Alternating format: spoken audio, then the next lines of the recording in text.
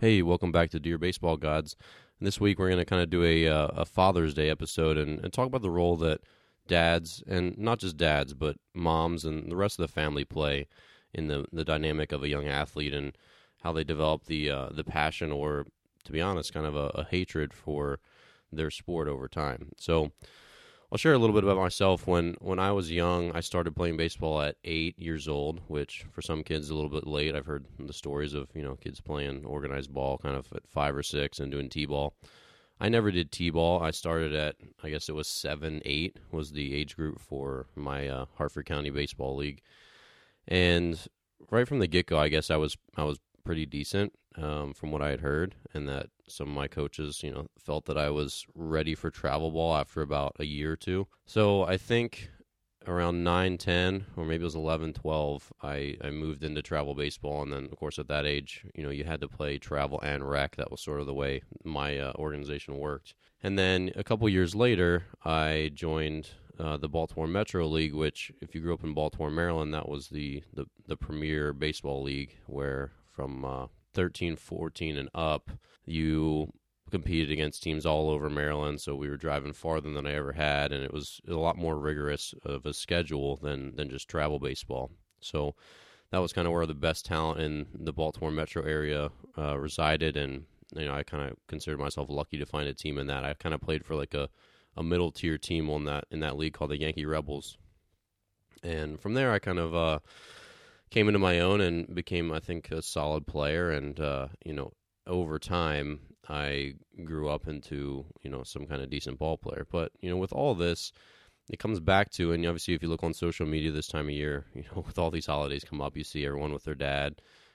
Mother's Day just passed a couple weeks ago, and everyone's up with their mom and showing them in their baseball hat and their little bat, and just talking about how important those figures were in their life. And obviously my mom and dad were huge in my own upbringing, and helped foster a love of the game in me. And as I've kind of meandered my way through baseball all these years, I've seen a lot of different dynamics between players and their parents.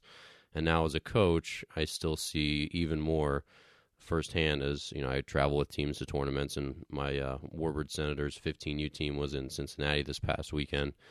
And they did an awesome job, and they, across the board, have an awesome set of parents that support that team. But that's often the exception, not the rule, unfortunately, and I've seen my share of the other way as well. So the big thing that, if there's parents listening, that I'd want to convey to them is that you need to just be a sort of passive influence on your kids as far as sports go, and allow them to develop their own love of the game, or allow them to drop out based on what they really want. So the biggest thing that I see that unfortunately just kind of irks me is that parents push too hard and they get too intense, and it almost seems like they want success for the kid more than the kid does. Now, it's understandably difficult to sit idly by while a young man or young woman doesn't put as much effort into their sport as perhaps their parents think they should. But at the same time, all that sort of has to evolve naturally. So in my own progression, I was a kid who loved my sport. I always loved baseball.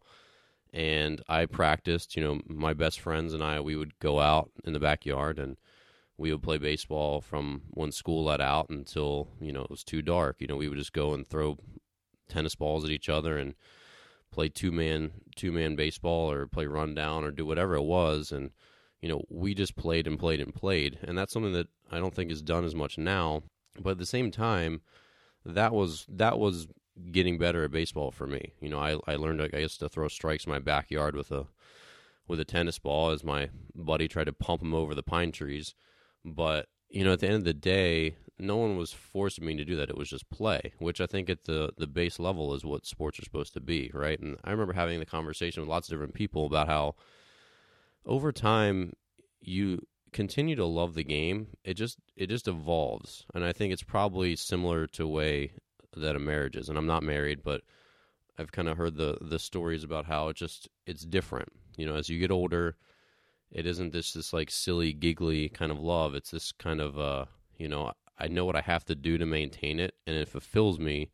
and I'm still incredibly passionate about it, but the giggly part kind of goes away. So when you're a kid, you go out and play stickball, you play tennis ball, baseball, you play with the neighborhood kids, and you do all that fun stuff, and you imagine you're a major leaguer, and you imitate different stances, and there's a lot of make believe and pretend, and it's a kid's game, at the base level. But as you get older, it stops being that way, and there starts to become a point where you have to put legitimate work into it. And I have this conversation with a lot of young athletes that showing that you love the sport as you age is about putting time into it. It's about putting effort and repetitions into it, and it's about doing the boring things over and over and over that allow you to have more fun on the field. So I remember talking with one of my buddies that I grew up with who got drafted by the Mariners.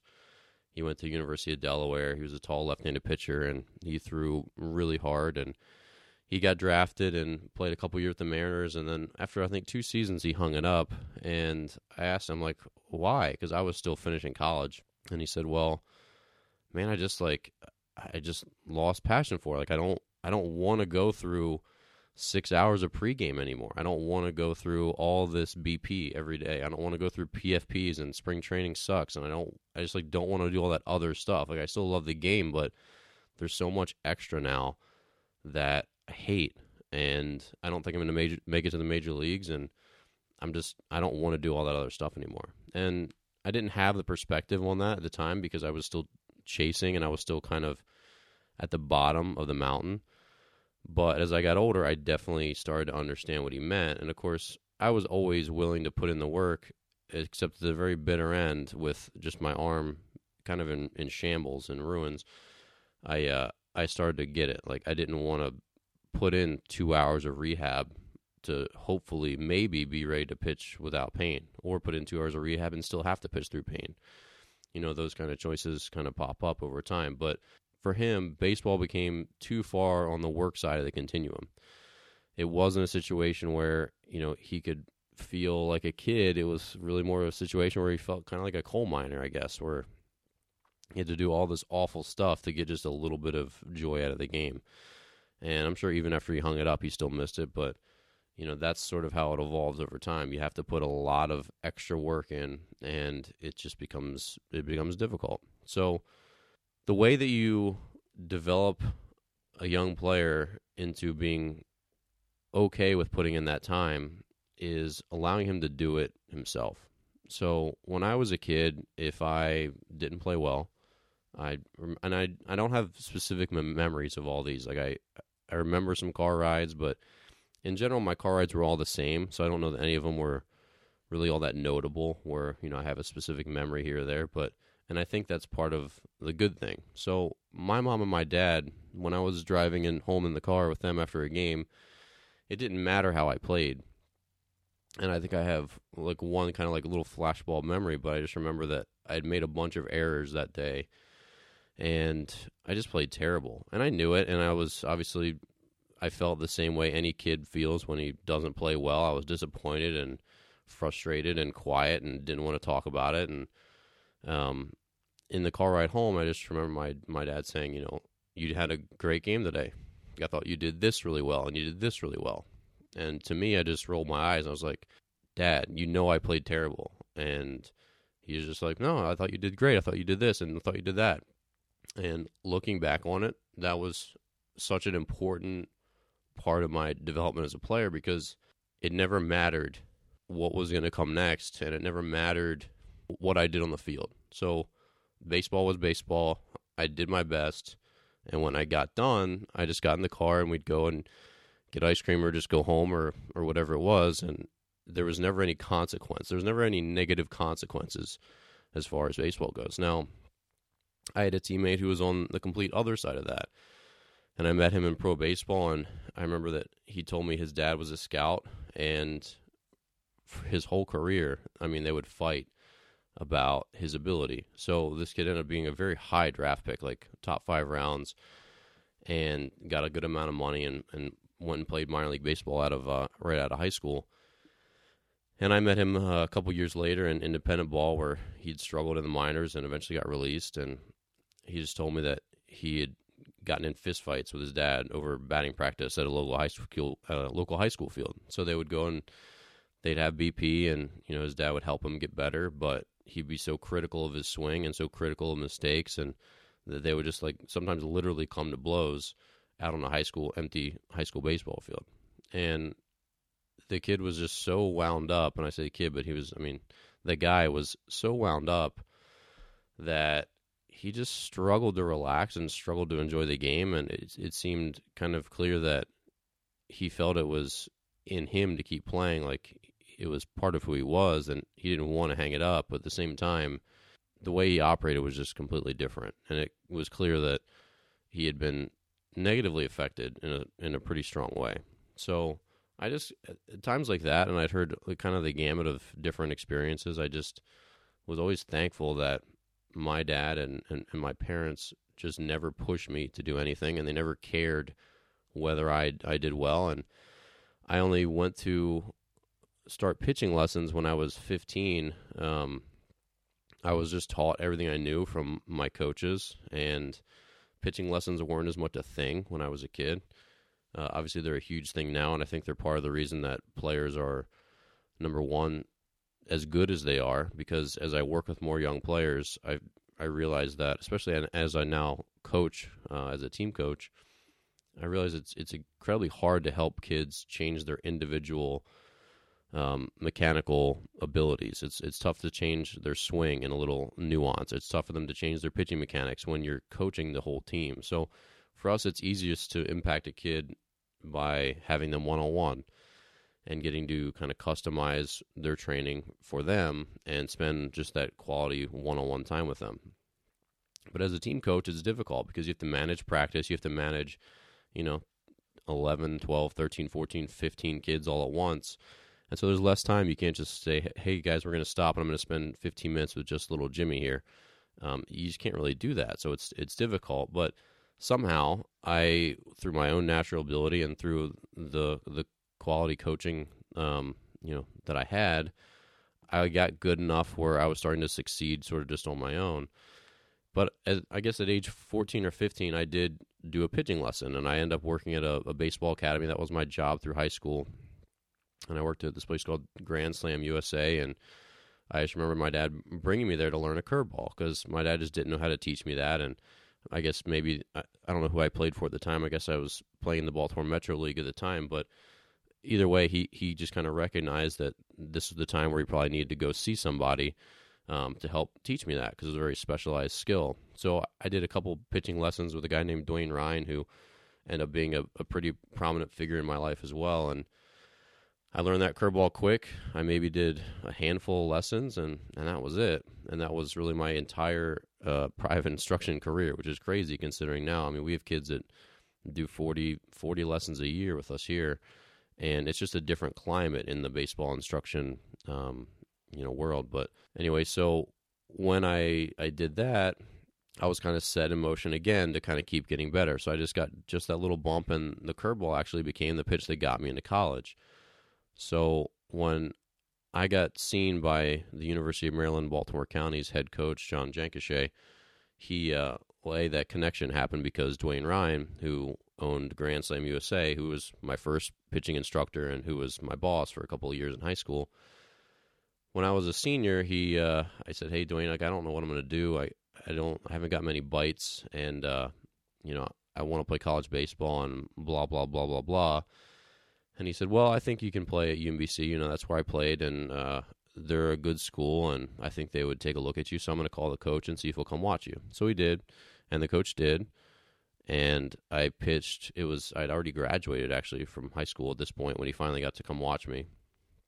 And I threw well, and it was the curveball that Dwayne had taught me that got me into college, because after that game was over, he explained kind of what he saw. So prior to his visit, he had talked to me on the phone. He said, yeah, if you're 84 to 86 with good command of your fastball and a good command of a second pitch, that, maybe we'll have a spot for you. And this is a small Division I school, so, the standards are high. And after the game, he says, hey, you were 78 to 81. He had 183. And but I tell you what, your curveball is one of the best I've seen. It's really the best I've seen in 20 years, what he told me. And I think with that curveball, if you get stronger and you get bigger and you start to throw harder and improve the command of your fastball, which is a little bit below average, he said, I think you'd have a chance to help our team. So at that point, he offered me a walk-on position, no scholarship, and I took it. So that whole series of events kind of took place by, my parents were hands off, and they drove me to all the games, and they stood there and watched, and they clapped and they cheered and they supported me, but they never pushed me. And maybe if I had been pushed, I would have worked a little harder. But strength training wasn't a thing. It wasn't a thing when I was a kid. There wasn't a place where you really went and lifted weights. Like I said, private lessons weren't really a thing. I only did maybe like 2 or 3 in my whole career, learning that curveball. And so the whole climate was just different. So I don't know that kids went out and were motivated like, oh, I'm going to go lift weights. That'll help me throw harder and hit harder. I didn't know anyone who did that. We didn't do that as a school. And so it was just a very different climate. But once I got that offer that, all right, I have a place to play in college, my switch kind of flipped, and I got a running workout and a push-ups and sit-ups workout for the summer from UMBC, and I did it. I did it exactly as written, and I worked as hard as I could, and I kind of realized at that point that I wasn't as good as I thought I was. And at that point, I started to develop a work ethic on my own. And it was that realization at that point where I said, oh man, I'm gonna be done with baseball if I don't get better. I didn't even get a scholarship. He needed me to throw 85, and I'm throwing 80.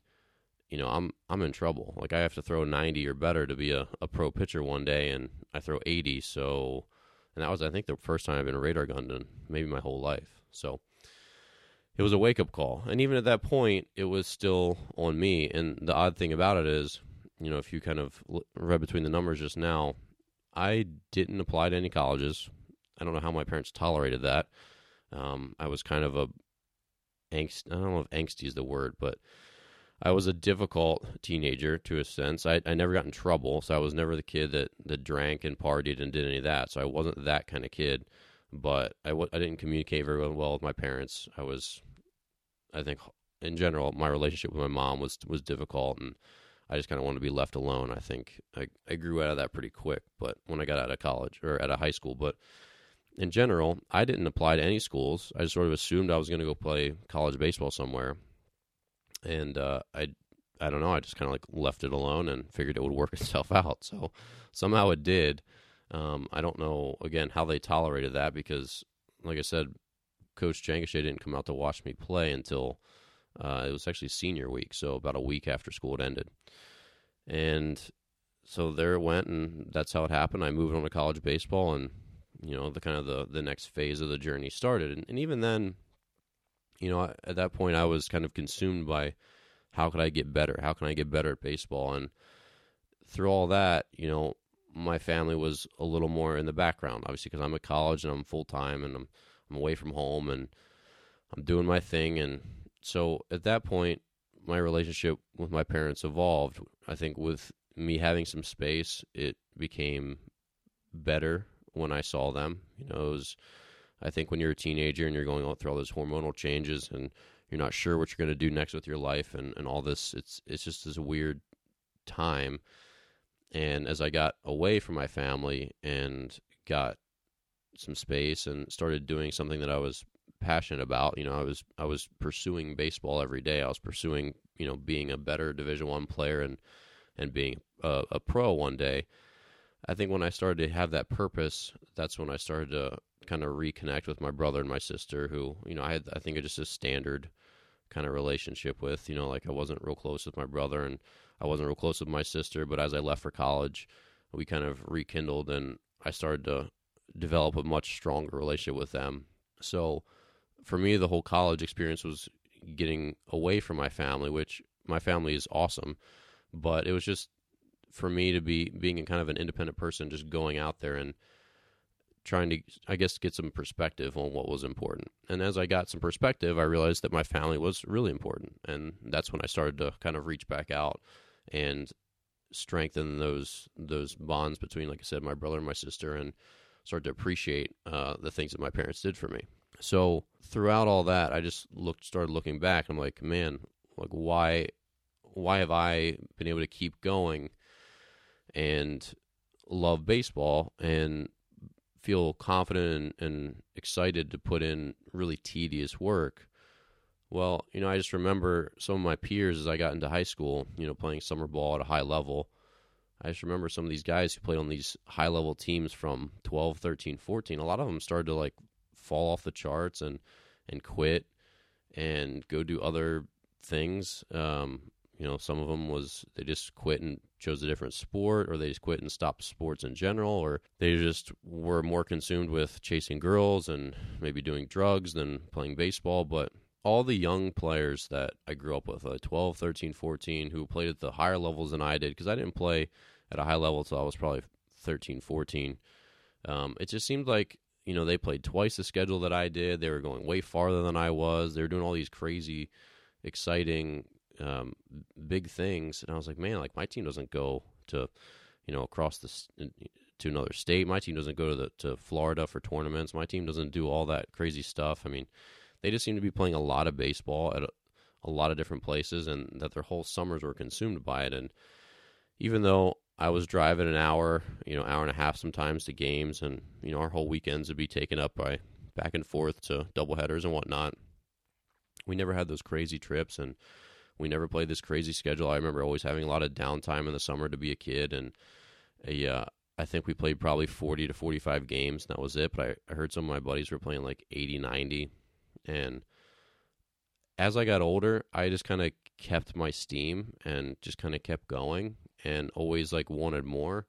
Whereas a lot of those kids, it seemed like they started dropping off and they started wanting less. So I think there was something to be said about the volume of baseball I played and how much I was pushed to play at these high levels, because it allowed me to always kind of stay invigorated in the fact that I always wanted more. And I remarked on, I think, my last podcast that, a lot of players in independent ball come from small schools with no following, with no one in the stands, with kind of subpar fields and facilities, and, they come from lower levels in baseball. And the guys that played at, these big schools where they have a couple thousand fans at the games and incredible facilities and everything they could ever want, when those guys kind of go undrafted, they're like, well, I had all this and it didn't work out. I guess I'm just not good enough. I guess I'm just going to hang it up. But these guys who go to these smaller schools where they feel like they didn't get the big league experience, where they were kind of left out and overlooked, those guys have the passion to, like, I want more than that. Like, I want to play in front of a couple thousand fans, and I want to play in those beautiful ballparks, and I want to travel, and I want to do all those things that they didn't get to do yet. And I felt like I was always in that boat my whole career, where I got to play at a high enough level to get better and get challenged and succeed, but I always wanted more. I was never at the highest level. I was never traveling all over the country. I was never, this top 25 Division I school. So I always got enough to be refreshed and enjoy what I was doing, but also feel like I needed more and feel like there was more out there for me to accomplish. So as I started to continue and I kind of meandered through college baseball, I started to get injured. And this is where kind of the more tumultuous period of my life started to come up, and I had a bunch of different personal issues come up, and I had some injuries. My elbow became a recurrent problem. And through all that, there was never this like, well, maybe you should give it up, or maybe you should do this, and maybe you should do that. And to this day, the only person who ever told me that maybe I should give it up was an ex-girlfriend. And the conversation was honestly bizarre, and I guess looking back, it shouldn't have been shocking to me, but I just remember it was after my first season of pro baseball. I was living in Normal with her, and I got the news one night that I was traded. So I was finishing up at my newly formed gym. I just started what was called Dan Blewett Sports Performance, and I was training some young baseball and softball players and in this tiny little postage stamp of a gym. And I get a call right at the end, and I see that it was my manager from 2010, Hal Lanier, and I figured, okay, well, Hal and I were on great terms, and I had a good season last year for him, and they were going to have me back. So I figured it was good news, and I picked up the phone, and he said, "Hey, Dan, we were kind of short on outfielders, and we ended up trading you. So you're going to be traded to Lake County, and we know this is kind of what you wanted," because I did want to go to a higher league. And he said, we had to give up something good, which was you, to get something good. We got a good center fielder in return. So I understood, and I thanked him, and I went home and had to break this news, and she did not take it well. And I just remember as she was crying in the kitchen that I said, "Well, we talked about this. Like, you knew this was a possibility, that this might happen, and that it was my goal to get, moved up to a higher league." And I did. This is a trade to a league with older players. It was the Frontier League. It was a kind of a rookie level league. And through her sobs, her reply was, "Yeah, I just assumed that it was never going to happen, and I just assumed that, you would quit baseball after a couple years." And we'd had a conversation, maybe a couple weeks prior to that, where she said, maybe you should just, this whole gym thing and, this whole baseball thing, maybe just like give it another year and then hang it up. And at that point, I was kind of taken aback, because at that point in my life, like, not one person had ever said something like that to me.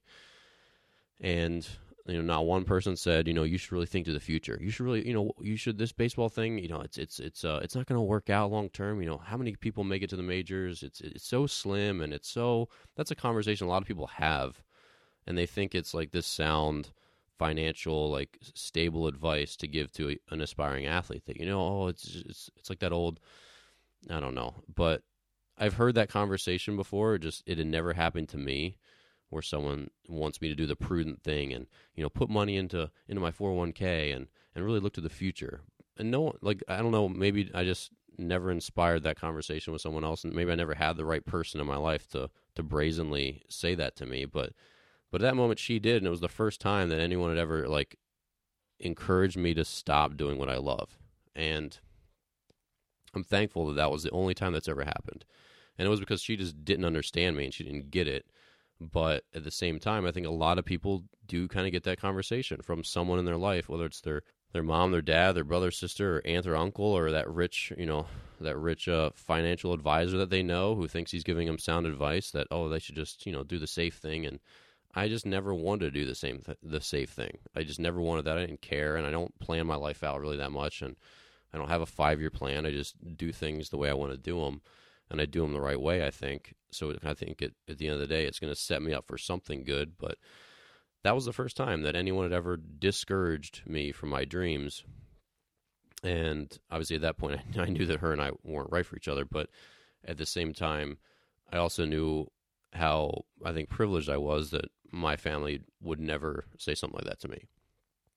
And I know, other guys, they get burdened by the commitments that they have at home. And to say that they're burdened by it is the wrong word, probably. But the older you get, the more things you start to collect that require your time and require your money and require your effort. To have a wife and 2 kids and all that stuff, it pulls you away from the game, because, A, you love them, and B, you don't want to say goodbye to them every year. And it's just, you have to plan for them. You have to plan for the future for other people, beyond yourself. And as I went through my whole baseball career, I only had 2 girlfriends, and other than that, I had almost nothing pulling me back except for my gym. So the other people in my life, my family and my friends, they had this kind of chief role where they could either encourage me to keep going or they could discourage me. And I never had anyone discourage me, and I had never had anyone give me that talk, what the prudent thing would be to do, because it's clearly not the prudent thing to chase pro baseball. Even first-round picks, only 50% of them ever make it to play one game in the big leagues. But you hope that people understand who you are and what your motivations are. And I think my parents always got that. So as I got into pro baseball and I kept going, my first salary was $600 a month. And to make that work, you have to basically just spend no money. And hopefully your host family, which I did have a great host family, you hope that they support you and help feed you and help just you take care of the day-to-day expenses, so that your $2.55 and 10 cent every other weekly or bi-weekly salary kind of lasts. So obviously every year I was digging into my savings, and just like any other kid out of college, I didn't have a ton of it. So I was just supported by, well, A, myself, but B, my family if I needed it. And I never asked for money because I never ran out of money. But, it was one of those things where I knew that if I did, I could ask and they would happily help me out and I'd get where I needed to go. But it was never like, hey, you need to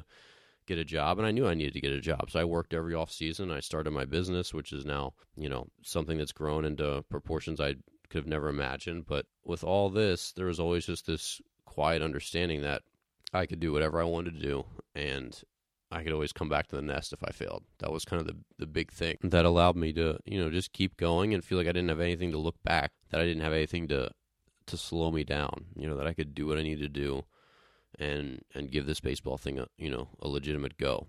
So as I got to pro baseball, it got harder because I was almost never close to home, but my parents would fly out to a couple games, and they'd call and send me emails, and I started an email chain to an email newsletter to let my family and friends know how I was doing. So every week I would send out this newsletter that any of my clients could opt into, my family and friends could opt into, and they get this update about how my season was going and what I was feeling, and kind of like a little bit of the behind the scenes stuff. Throw a couple pictures in there, and that was kind of how I kept everyone up to date. And so as my pro career got underway and I kind of got comfortable with the routine and I got acclimated to being a legitimate pro player, my parents weren't able to come a ton, so they'd fly out and watch me start, twice a year when I was a starter. And then as I became a reliever in my later years, it became a little bit, it tried their patience, I'm sure, a lot more. But I remember I think my second year in Camden in the Atlantic League.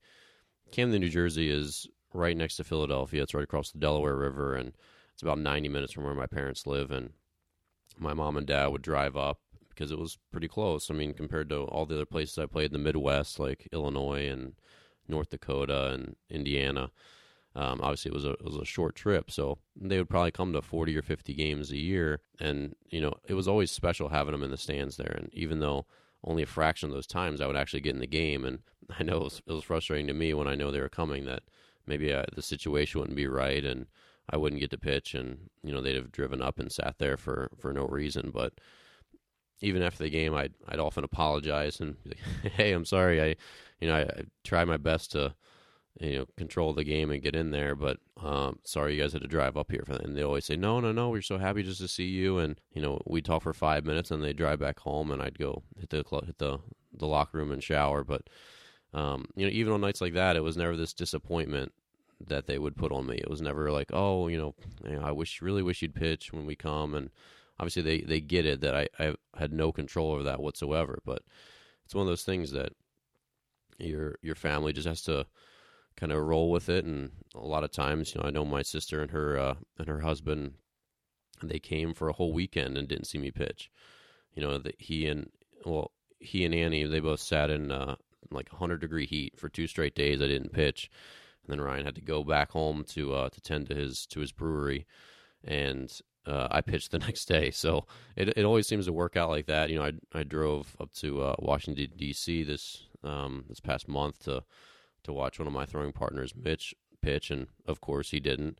But it's just part of the game, and it's obviously tough on a family when they're trying to see you and support you. But sometimes supporting you is just being out there and showing your face. And even if you're not going to pitch, or even if you do and you don't pitch well, because there were times like that too, where my brother drove across the country to Evansville, Indiana, to watch me start in my 3rd season, and I just pitched horrible. I mean, I made it through like 1 2/3 innings and got blown out, and that was it for the night. So it was frustrating for me that was what he got, on his long road trip to see me play. So it's one of those things where your family hopefully just is out there for you to clap and just be there.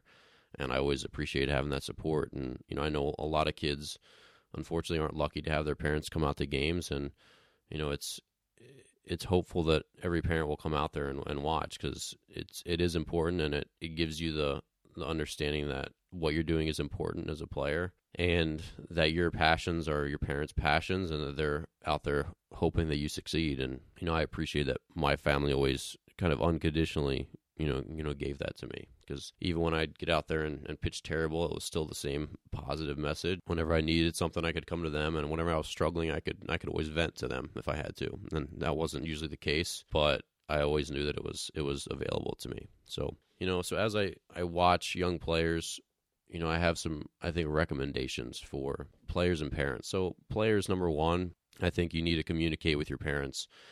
If your sport's not your passion, then you need to find something that is. And that's, I think, the biggest thing in life is that you need to do something that you're incredibly passionate about that helps get you out of bed in the morning with excitement and optimism that, you're doing what you love. And if you're not doing that, then that's not the way it's supposed to be. I think people have an innate sense of if they're doing the right thing with their life. And there's nothing wrong with playing it safe and doing things to help set you up to be financially stable and to take care of your loved ones and all that stuff. That stuff's honorable and good. But at the same time, having something that you're passionate about is incredibly important just for your long-term happiness and sanity. So players, if you're playing a sport that isn't what you want, maybe it's what your dad wants for you, maybe it's what your mom wants for you, maybe it's what your grandpa wish you would do. It needs to be for you. And if it's not for you, you should have an open conversation with your family about it, because if they really care about you, then they will understand that maybe that's not what you should be pursuing with your energy. Because I see it. I see kids that they come either,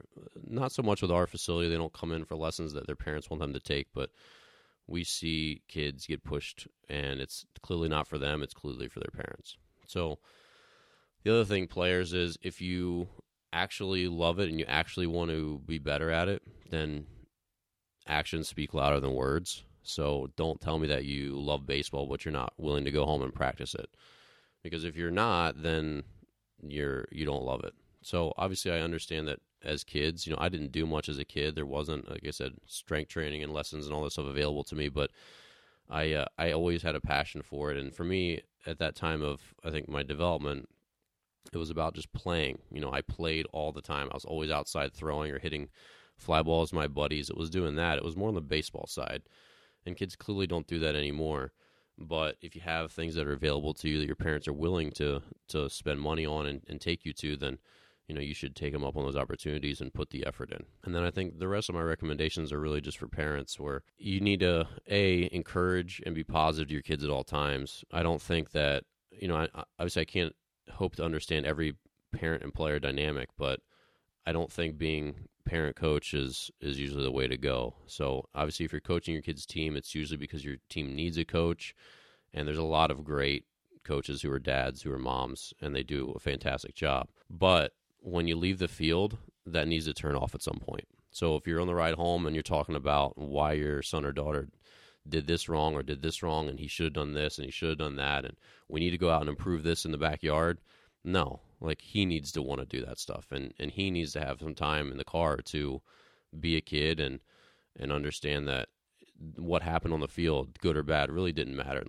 the long run. So if that's always the conversation that, you should have done this or you should have that, like, that's not going to breed long-term passion for that sport and a long-term passion to get better at it and to put the work in. If it's like, hey, you popped up, you're 0 for 4, like, we need to get back in the batting cage in the backyard and really work hard. Well, maybe that's not what he wants to do. Maybe he wants to play video games and decompress for a little while, and then when he's ready, then he'll go out in the backyard on his own, or he'll ask you to go to the backyard and throw him batting practice. But it needs to come first from the son or daughter, and there needs to be a separation where you're not always taking home baseball or softball or volleyball or football or whatever it is. Like, they need to be able to get away. They need to be able to escape and be themselves, because when they get a chance to escape, then they're going to decide on their own if they want to improve on the negative things that happen in the game or if they don't. Because we know when we make errors and we don't play well, we feel it. I mean, you feel it in your soul. Like, you feel terrible when you don't play well. It's an awful feeling, and no one lives happily with that. So over time, you either decide, I don't want to feel like this. I want to go out there and take some more ground balls so I don't make another error that hurts my team. And that's how you start to understand, like, this is what a work ethic is like. And then you start to see your results. You start to see the correlation between, I made a bunch of errors, but I asked my dad to hit me ground balls all week, and he did. So I didn't make any errors this weekend, and it was great. So maybe I should do that every week. And I I'm excited about how I felt after I played well because I put the work in because I wanted to do it. So I think it's important that on the car ride home, just to be supportive and just let it be. And if they want to talk about it, they'll talk about it. If they want to ask, obviously there are tons of great parents who played the game, who are good coaches to their kids, who have good insight. But I think it needs to come from the player. Like, hey, Dad, like, what did I do wrong on that? And at that point, it's fair game. Help him. But if it's always, hey, why were you swinging at that pitch? Why would you make that pitch? How could you walk that guy in that situation? That's only going to breed negativity. It's only going to bring a kid down. It's only going to end his career shorter because he's going to want to find something else that doesn't bring him down, that doesn't make him feel that way.